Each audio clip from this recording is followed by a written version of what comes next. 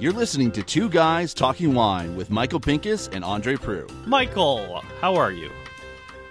Andre, locked down, masked up. You know, the usual. Are you sick of reminiscing about 2020? Because it wasn't all bad. We got, like, that really awesome, hot, dry summer. Yeah, I wrote an article recently, and one of the winemakers said the best part about 2020 was the vintage. So we decided in our infinite wisdom, because we had not talked about the vintage in any way, shape, or form during harvest, that we would get right down to it to start the new year. I think that's a great way. We got to look backwards before we can look forwards, right? Wow, that's very surreal or cerebral. Or Andre, I just don't expect that from you. I know, I don't expect it from me either. Introduce our guest. So today we are heading down to the Lake Erie North Shore. Now there's a region that doesn't get a lot of love from Toronto. And we're going to talk to Roberto Muscedere of Muscedere Vineyards. And Andre, I'll come right out and say I think they are, and I'm not just blowing smoke up his ass here, I really think they're one of the best wineries out in the Lake Erie North Shore. So, and Roberto, possibly, how are you? And possibly one of the most underrated wineries in the province. Because frankly, the wines from Lake Erie North Shore don't make their way up the highway to Toronto as often as they should. No, they don't. But I think Roberto should bring more this way. Yes. Roberto, how are you? Let's try that again. Thanks, Michael. I'm great. We're doing really good down here. We're kind of holding our own and making wine. So we're kind of right now in the season of testing the tanks, and we're going to start filtering the whites very soon, and everything looks pretty clean and pretty nice. So I'm going to start with the most general question of all. How was the season and harvest 2020?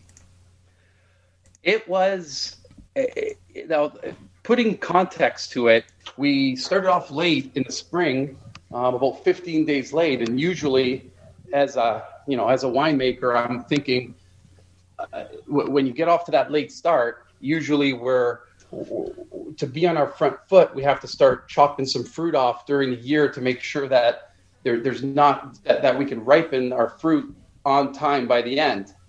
But as the summer went on, day after day, you guys in Niagara, very, very similar summer where it was a lot of sun, a lot of dry weather. So we kept, we would just kind of look at each other and say, geez, you know what, we're catching up. The bricks look okay. So at every benchmark, we kind of looked and said, okay, we're catching up. So by the time August came around, when it was time to, when you have to make the decision on your quantities, to chop some fruit off in order to meet your desired ripeness level, right? It became, okay, we don't have to go crazy here. We don't have to chop a whole lot. We can make sure everything's clean, everything's managed. We can chop what we usually chop just to be safe. And you know what? The fall was fantastic. So we ended up getting to our benchmark of that 24 bricks, right? 24% sugar. It's kind of where we want to be. And I'd hate to see what we would have gotten if we didn't start 15 days late. My gosh, we would have gotten 26. We would have had issues with the fruit being too ripe at 26, 27. So really, it really balanced out extremely well. So the fruit was clean, the fruit was ripe. We had a dry harvest, so we didn't have to worry about oh geez, we got to get out there, we got to pick because it's going to rain 3 inches. It was just dry, so we could make our own timetable. We could pick at the optimal ripeness for whites. It was a little sooner. For reds, we can let them. We would get up to our desired bricks level, and then we would just sit for another 7 to 10 days. And the grapes weren't getting any more ripe, but they were just soaking in the sun, and they were just getting supple and getting developing those tannins on the skins. You're making me thirsty already. Really so Just a really quick question here before Andre jumps in, because I know what he's going to ask. But we have heard from other regions such as Niagara and Prince Edward County that there was less fruit out there this year. Did you have that as well? It was dependent on the variety. We had a little bit less. Merlot and Syrah are two most sensitive varieties. So the Merlot and the Syrah were about 2/3. The Cabernet Sauvignon, perfect. It was like it was just kind of we get good yields, and we got our full load on the Cabernet Sauvignon. And the whites were pretty good too. So it was mainly the Merlot and the Syrah.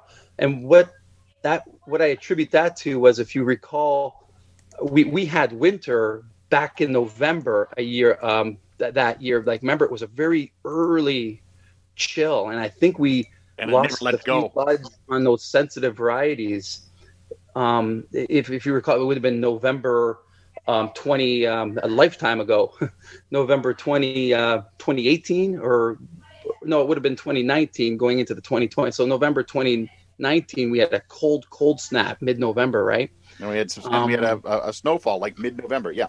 Yeah, and we went down to like -13, and we had just finished harvest. So you were just taking fruit off the vine. The vines aren't fully hardened, and you're hitting -13. So that I think that's why the Syrah and the Merlot got nipped a bit. So during our pruning, we had to leave some extra buds and things. But in the end, it was really it worked out. So I guess the question I have for people who aren't familiar with Muscedere, what varieties do you have planted on the property? We have 10 varieties actually. We have our reds, our Cabernet Sauvignon, Cabernet Franc, Merlot, Syrah. We do with a whole kind of gamut. When we started off, it was an unknown. We started off planting in 2001, and it was kind of unknown on exactly. Sal D'Angelo was my mentor. So he said, you know what, you got to do Vidal for ice wine, you got to do Riesling, you got to do Cab Franc, and I said, okay, that's fine, but I like Merlot, Cabernet Sauvignon, and Pinot Gris. We wanted to push the envelope on some of those, so we ended up doing a test plot at the time. We did the main varieties of Riesling, Cabernet Franc, Vidal at the time. But then we did some test plots, and we saw that Cabernet Sauvignon is incredibly resilient. I find my Cabernet Sauvignon lasts through winters better than my Cab Franc at times.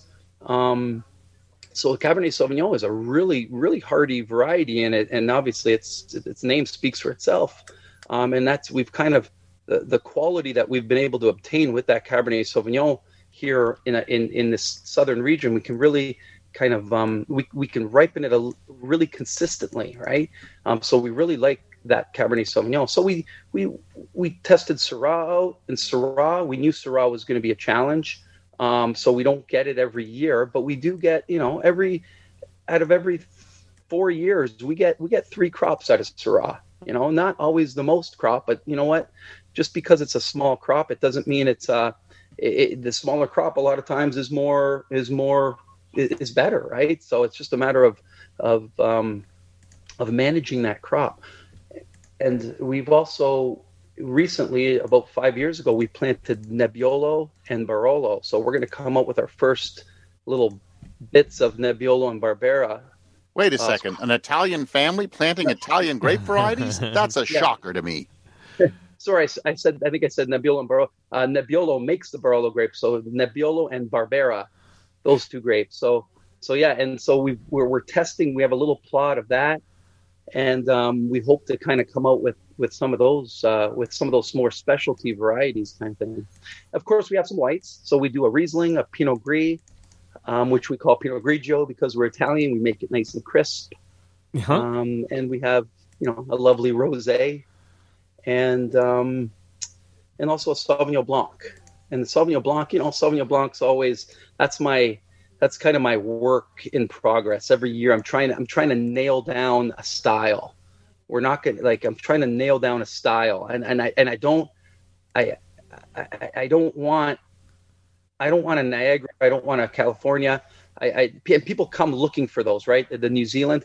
I just want to nail down consistency on that Sauvignon Blanc for myself. You know what I mean? So I can say this is what it is for us. Well, what is it? What is it you're really looking for? Target. Like, what is it you're really? What would you describe as like the style that you're chasing? Like, I'm guessing it's something that you enjoy drinking yourself, but like, what's exactly. like what is that style? It's more of a stony, earthier food kind of it's more kind of California, more California, where there's heavier hints of fruit and more kind of meaty, earthy kind of texture to it.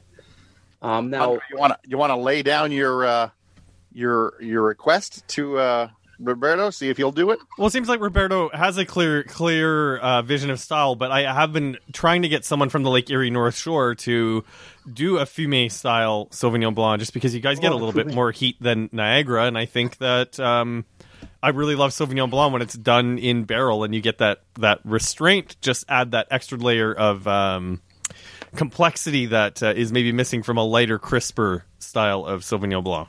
I don't know if that's something you would like to do. And that is something... Oh, sorry. No, you go ahead. Yeah, I mean, you know what? That's entered my mind for sure, because sometimes I feel like our Sauvignon Blanc is fruity, it's nice, it's well made, but sometimes it lacks an identity. And I don't know if it's me that has to give it the identity by making consistently the way it is, or do I make a style like a fumé, which really has entered my mind. It is something that's kind of next on my list, maybe in the next couple years to come to test that out. Well, considering you actually grow your own Sauvignon Blanc as well, Andre, that would be the Sauvignon Blanc you're looking for, the actual Lake Erie Sauvignon Blanc done in barrel. Sign me up the moment that's done. I would love to taste that and check it out. Yeah, you know what? I don't see.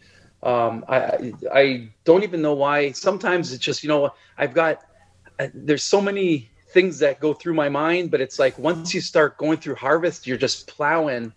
You're plowing, and there's such long days, and you get to it, it's like, oh geez, let's just press this thing and do it like we always do it. Sometimes you get into that rut. I mean, but you know what?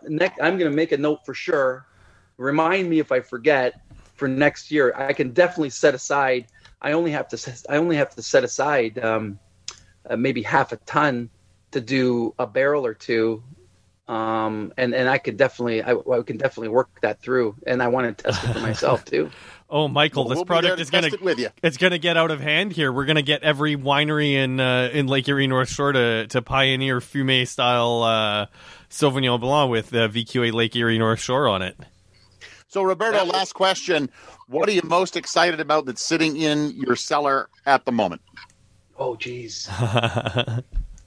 Oh boy. I would have to say the 2017 Nebbiolo. Oh, geez, I was looking for a 2020 wine. He pulls it all the way back to the 17. Yeah. It's ready.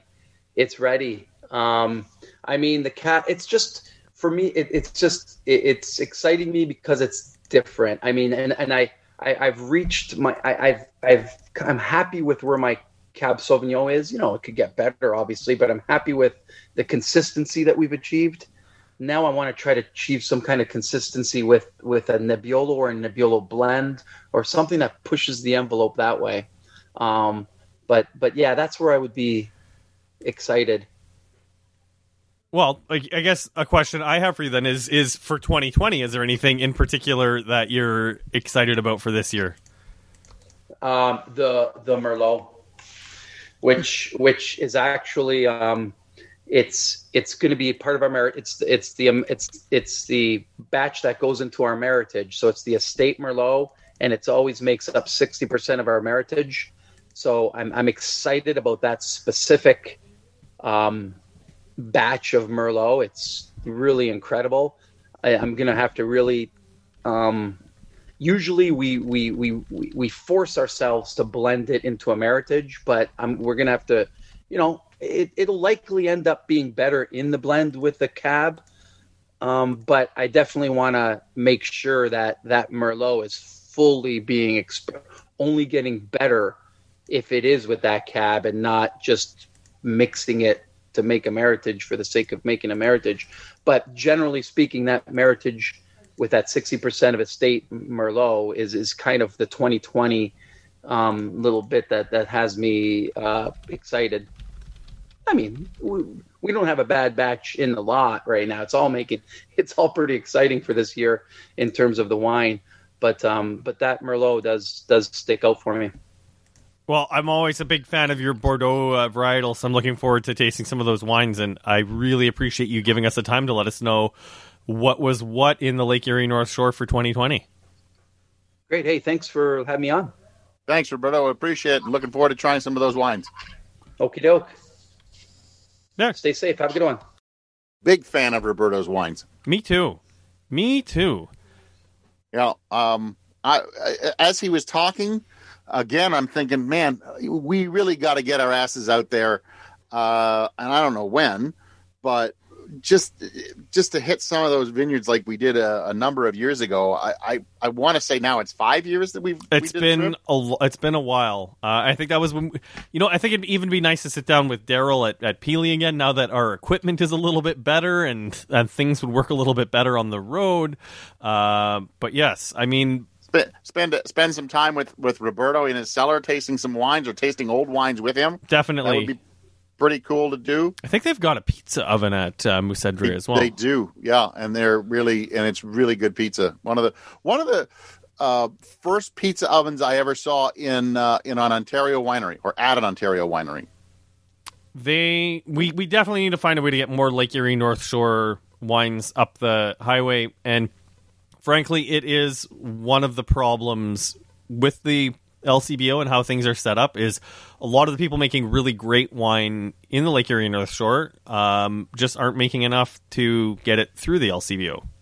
So we got to figure out a way to get there either hopefully this year if travel allows us, but if not, definitely in I guess 2022. Am I already talking about 2022 already? I guess, but I mean we have bottle shops now, so hopefully we can get someone to like some of the bottle shops to step up and maybe carry some more local stuff. We could have some VQA only bottle shops in the city, no problem. So I threw down the gauntlet for the Lake Erie North Shore to make Fumé Blanc. Like, let's throw the gauntlet down. If you're running a restaurant right now, like, definitely give some of these smaller wineries a shot.